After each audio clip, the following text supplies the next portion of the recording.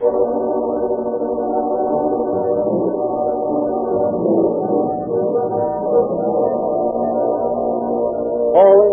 all cars, a copyrighted program created by Rio Grande.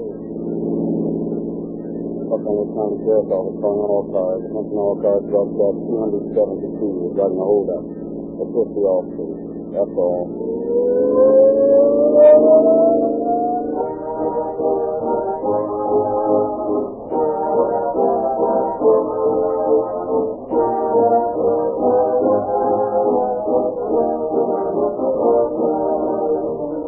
Then, why do you suppose 1939, as in previous years, finds more police cars, fire engines, ambulances, and other emergency equipment being powered by Rio Grande crafts wherever it is sold than any other brand?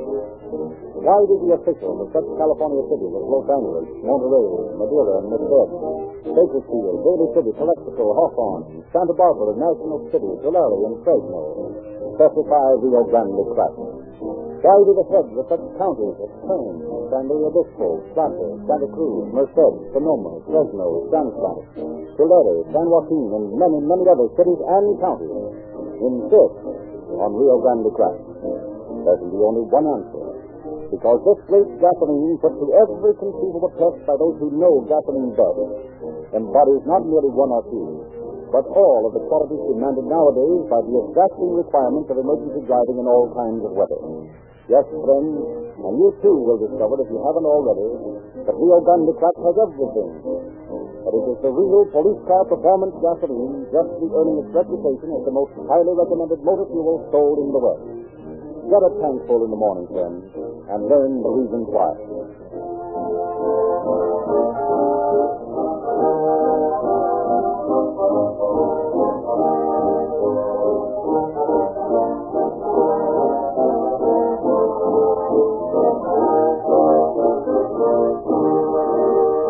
The story we are to hear tonight has been taken from the files of the Sheriff of Los Angeles County. We have therefore the pleasure of presenting as our guest tonight, Sheriff Gene Biscayne. The work of catching criminals has never been a particularly pleasant one. With the development of scientific methods, however, it is becoming increasingly simple to put over to the lawbreaker the truth of the statement that crime is a losing proposition. The work of the officers who solve the case we are about to dramatize deserves special commendation for their untiring efforts to bring the criminals to justice. Their efficiency and the speed with which they operated made certain the capture of the men involved and helped prove once more that no matter how clever a crook thinks he is, the law enforcement officer is a whole lot smarter. In this story, as in all others where the law triumphs, the lawbreakers learn most conclusively that crime does not pay.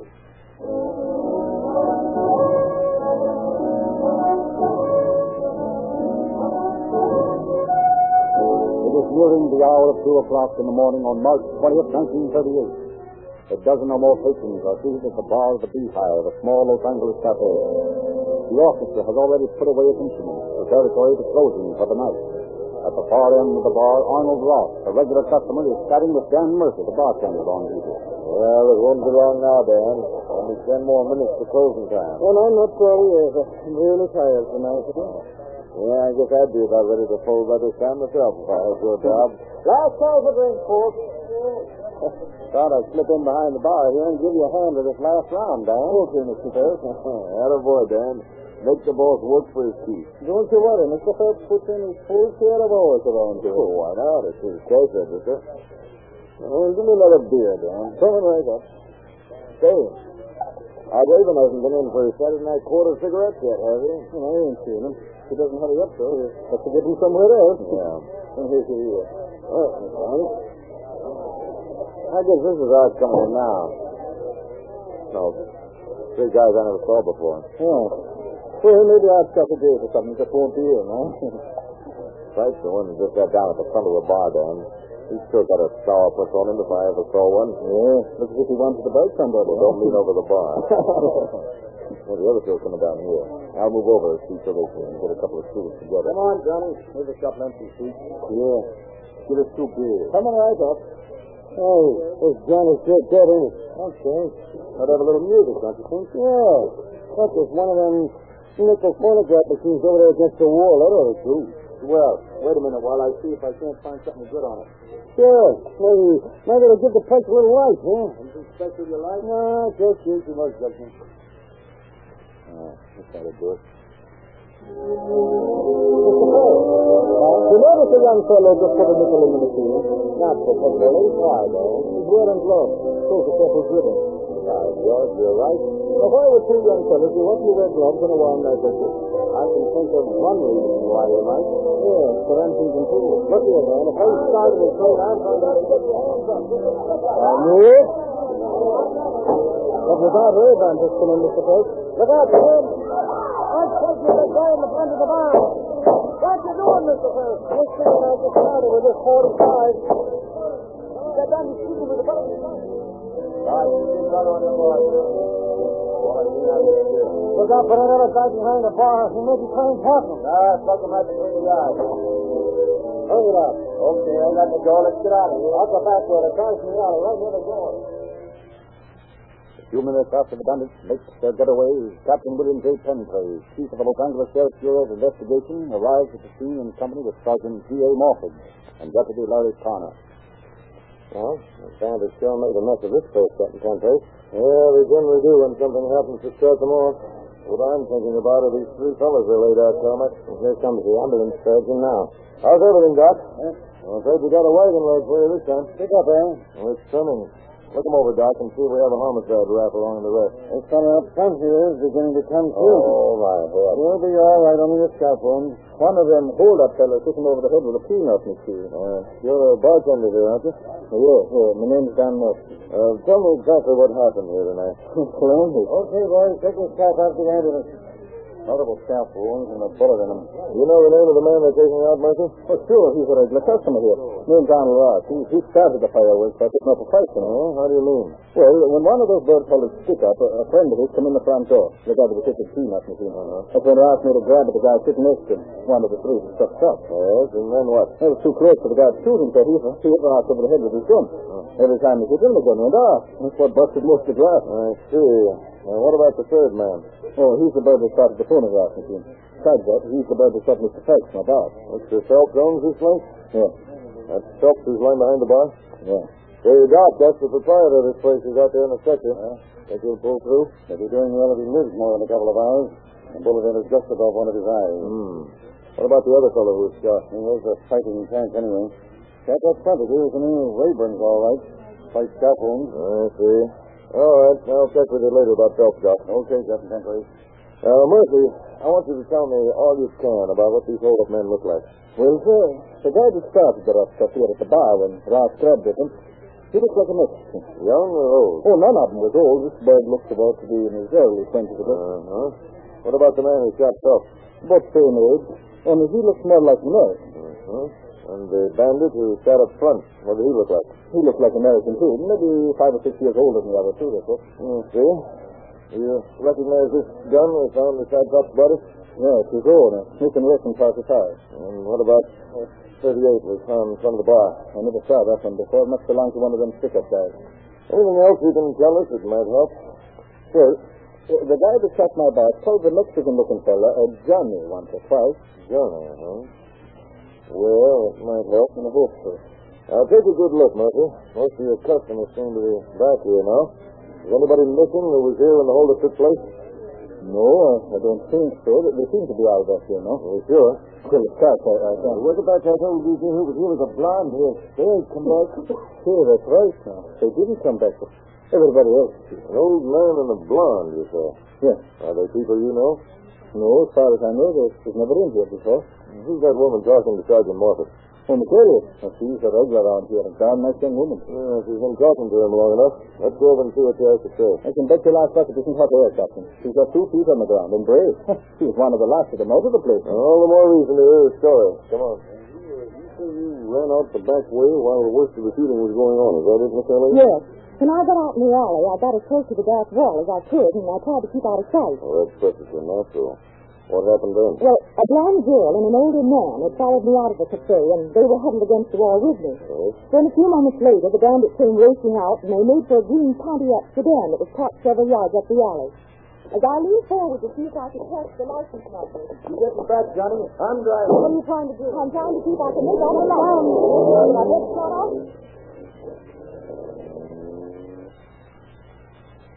And I'm sure that if the blonde hadn't yanked me down, I could have had those numbers for you. They most likely felt they were asking for your own good, Miss Elliott. Maybe, but I'm not so sure. Why? What makes you say that?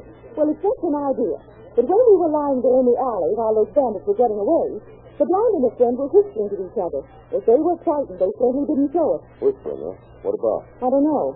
They were talking pretty low, but once or twice I heard the blonde girl giggle as if she saw something funny in what was going on. Maybe she was hysterical. She wasn't hysterical when she pulled me to the ground. I see. Well, you've given us a swell clue in noticing the make and color of their car, and we have a pretty good description of them. One thing more, Sergeant. Yes? That girl and her friend kept watching the door before those bandits entered the cafe, as if they were expecting them. They were sitting where they could give a signal in case there were any police officers in here or the holdup might look too dangerous. Well, Miss Elliott, I'd like to ask you a question. While that couple were whispering together out in the alley, did you happen to catch any names? Names? No, I don't think so. Oh, yes.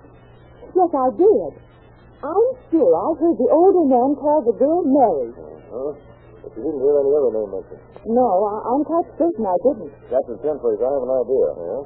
There's an unpaved alley out there, and the getaway car is bound to have left tire tracks. You're probably right. I'll have Miss Elliott here show me where the car was parked, and if I find anything of the sort, I'd suggest we leave a deputy to guard the tracks until it gets light enough to photograph. Sure. Meanwhile, I'll make a check up at stolen cars and see if we can make anything fit. Okay, now, Miss Elliott, if you show me...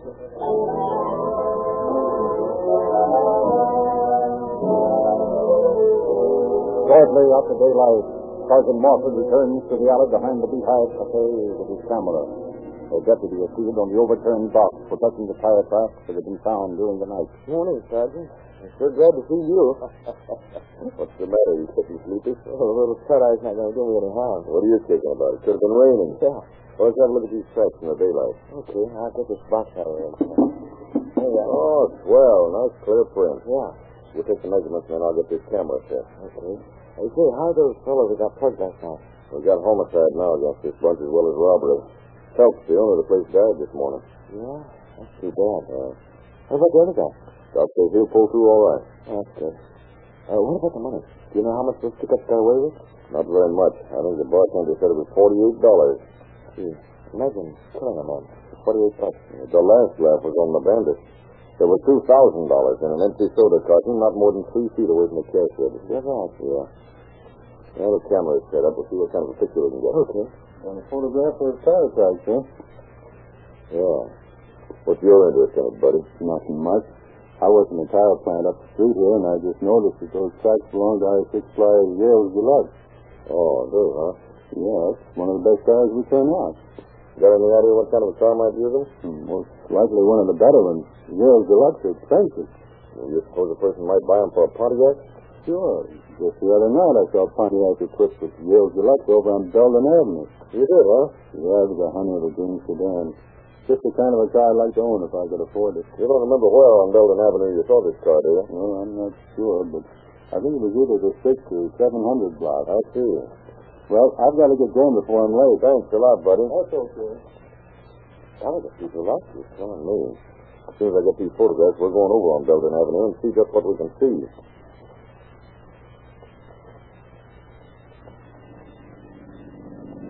Who's the crew that was on the street that I saw? I don't see what's kind of guy. You should, Steve.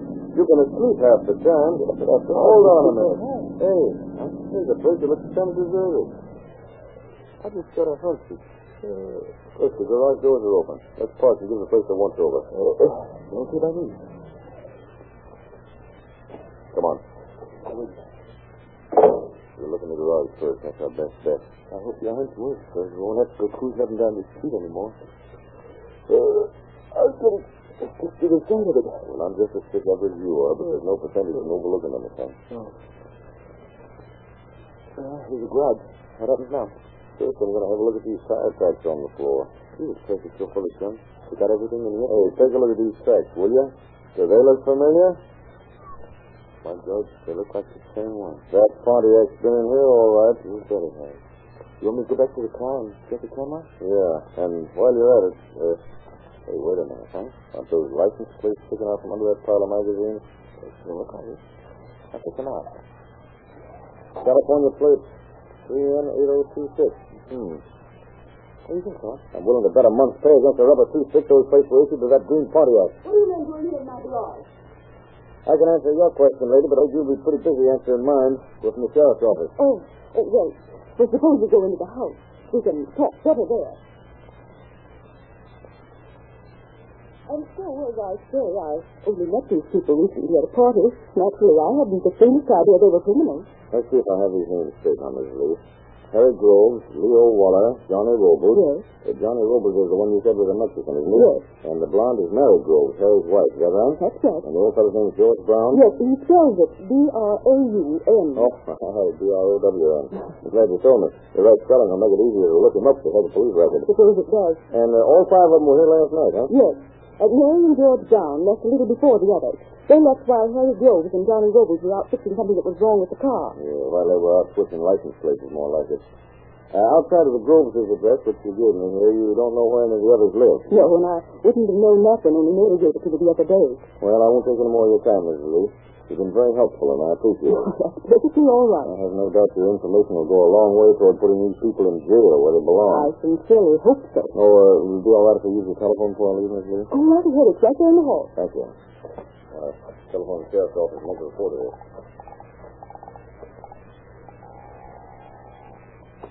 Bureau Investigation. Captain Benbury speaking. Hey, Captain, this is Sergeant Morford. Yes, Morford? Have you got anything on that Pontiac yet? Yeah, the report was stolen a few nights ago. Why? Does it have license plate 3N8026? What's that? How did you know? Because I got those plates in my hand right now. What's more, I've positively identified the Pontiac as the bandit's car. Well, that ought to give us a good lead. Wait, I haven't finished yet. On top of that, I've got the names of the three gunmen besides those of the blonde and the old geezer that tangled with Miss Elliott in the alley behind the cafe. Nice going, Martha. Give us a dope, huh? Well, Captain, I think you better take a couple of the boys and meet me at an apartment house that's the hangout of one of the bandits and his wife. Wait a minute, I'll give you the address. The search of the apartment reveals nothing of importance, and it's decided to abandon further search for the moment while the record is checked for criminal records against the bandit suspect. You know, Carmack, there's one thing that almost always gives us fellas a break. Couldn't hear every time a job like this Beehive Cafe business is closed, the suspect have a record as long as you're on. Yes, there's no question about that, Sarge. Take this guy, George Brown, for instance. His record dates back 25 years. Yeah, I know. He's been in and out of prison more times than you take a stick at. Well, Groves is no slouch either. Been playing hide and seek with a judge since he was 12 years old. And Waller's record is nearly as bad. Oh, well, they never learn. Anyway, Groves' landlady has identified his and his wife's pictures, and Mrs. Lee has identified all five of them from their mug pictures. I don't think it'll be long now. That bartender, Dan Murphy, is coming out to put the finger on him, too, isn't he? That'll be here any minute. Have you got anything against Johnny Robles? Drunk driving is all. He'll wish it was only drunk driving when we pick him up this time. Come in. Oh, hello, Murphy. How are you? I'm still kind of shaky from the shooting last night. Well, I don't doubt it. Here, have a chair.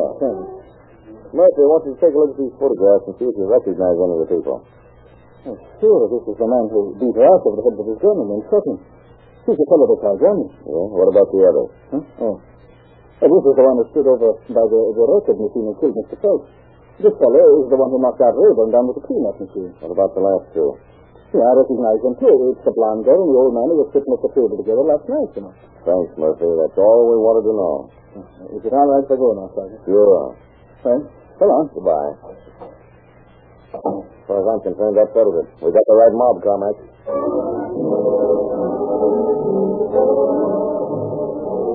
Satisfied that he's on the right track, Sergeant Morford checks with the Motor Vehicle Bureau and learns that George Brown has a Plymouth Sedan registered in his own name. Obtaining the license number, Morford telephones all the agricultural stations along the California state line and tells them to be on the lookout for the Plymouth bearing these plates, and also for the green Pontiac Sedan. Then, late the following Sunday afternoon, the telephone rings in Captain Penpace's office. Captain Penpace speaking. Hey, Skipper, this is Morford. Yeah? Look, I just got a call from the agricultural station in Vicksburg, Arizona. Brown Plymouth takes through there, and a green Pontiac takes through at the same time. Were they able to give you the license number of the Pontiac? Yeah, 45M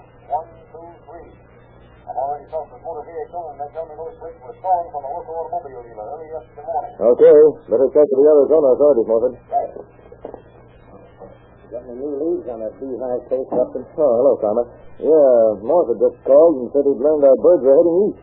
They crossed into Arizona this afternoon. Arizona, huh? Uh-huh.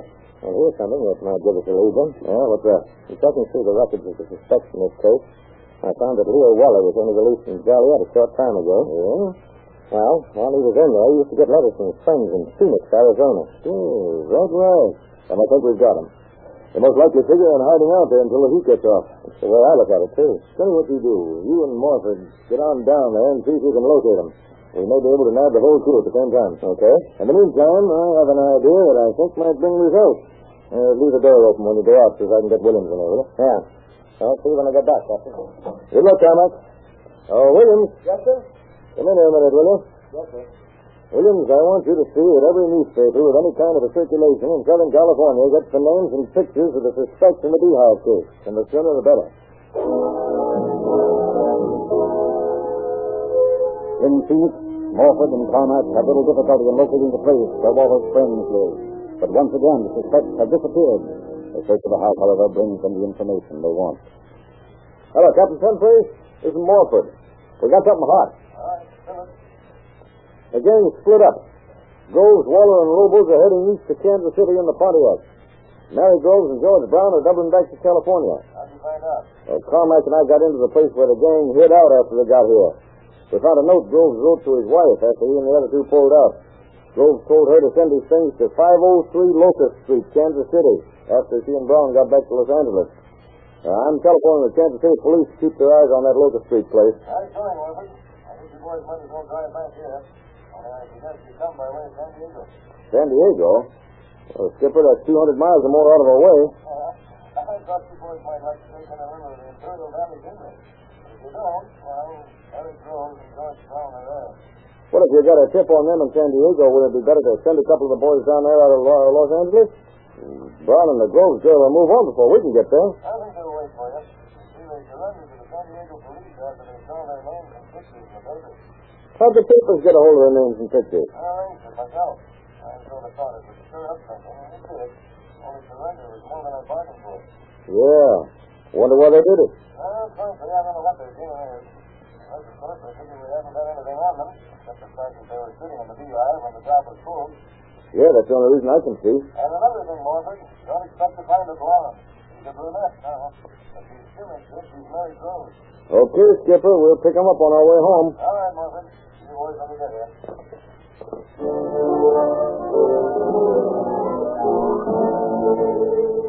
2 days later, George Brown and Mary Groves are back in Los Angeles, seated in one of the rooms of the district attorney's office.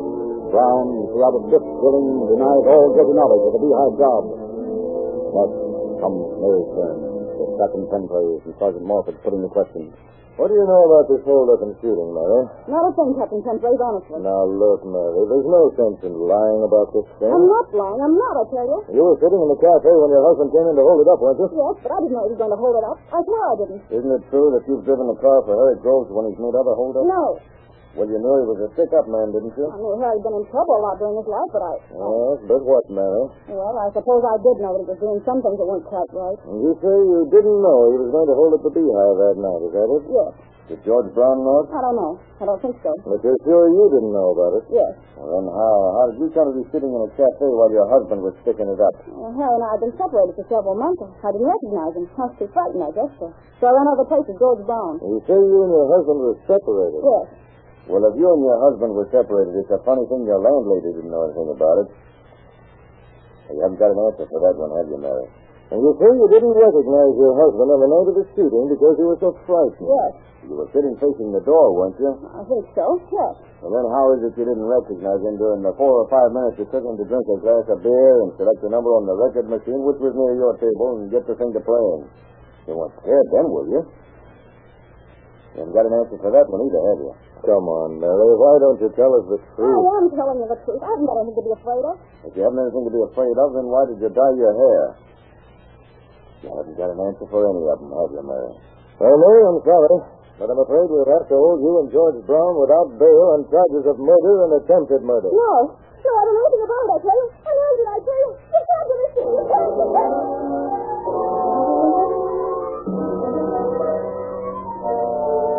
3 days later, a green Pontiac sedan containing 3 men approaches the outskirts of Kansas City. What are you going down for, Leo? Well, I'll leave you guys. What do you mean, leave it? Yeah, what are you talking about, Leo? I've traveled as far as I'm going in this hot car. Hey, what's the matter with you? You getting soft? No, I ain't getting soft. But I ain't too fond of the idea of getting flat back in the can either, see? No, we got this far without no trouble, didn't we? Yeah, but I'm thinking there's more luck than anything else. Ah, you're nuts. All right, I'm nuts. You and Johnny can go on if you want to, but as far as I'm concerned, this is the end of the line. Don't worry, we will.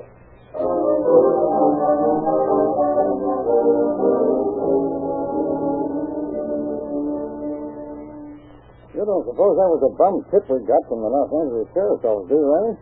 We've been staked out in this local street place for pretty near a week now. Maybe the guys that told us about are doing a little sightseeing along the way. Well, a job like this can get pretty tiresome. I'm beginning to think... Well, look. Huh? Hey, that's a green Pontiac sedan, all right. And they're pulling up in front of the house. Yeah. But there are only 2 of them in it. Report 33. Never mind that. You see the license number. There's a micro license number, the California plate. Yeah, number 6. It's them, all right. They're coming down the wall. Huh? And they're getting ready to slow down on them in the minute some of the road. I'm not likely to get killed and men wanted for murder. Quiet, hit a can. All right, put up your hands, boys. This is it. What's the rap, Copper? I'm thinking you know as well as I do. Better maybe. Take them down for activity, fella. Put the cuffs on them. How'd you mugs know we was coming? Little birdie told us. Oh, wise guy, eh? You know, they're going to be mighty glad for you back there in California, you two. Almost as glad as the state of Missouri will be to get rid of you. Yeah. Well, tough will keep out of mischief for a while. Okay. Now, where do we go from here, Flatfoot? Right now, we'll go down to the station. After that, I wouldn't be thinking too much about where I was going if I were you. Now, come along, both of you, before I lose my temper.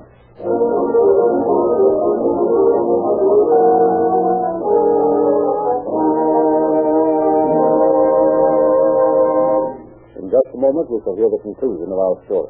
In the meantime, I ask that you remember 2 things, very important things, to the motorist who wants the most for his money. For the complete protection of your motor, use Reolute, the lubricant that can't be congealed by freezing weather any more than it can be broken down by excessive engine heat. And for maximum money-saving power, pickup, and smooth acceleration, Rio Grande Craft, the gasoline of outstanding police car performance. Groves, Robles, and Brown were sentenced to life imprisonment in San Quentin. Waller was later captured in Illinois and will be extradited for trial. Once again, the lawbreaker is learning that crime does not pay.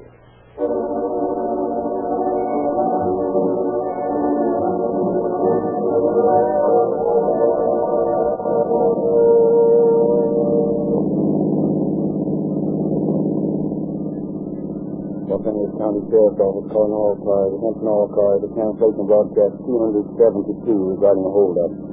Suspects in the case are now in custody. That's all. Rose Nichols.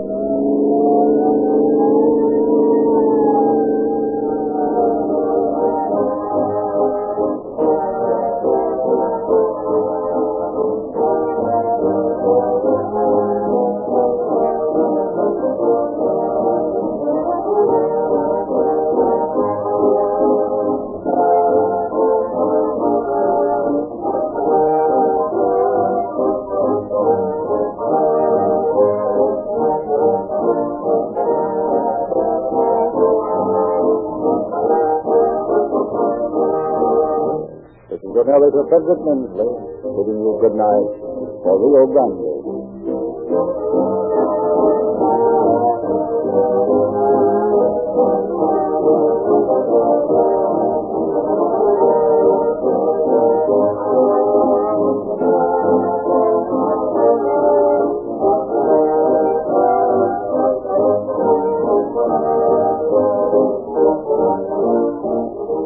Next week at this time, Rio Grande will present The Case of the Blood-Stained Rent. This is the Columbia Broadcasting System.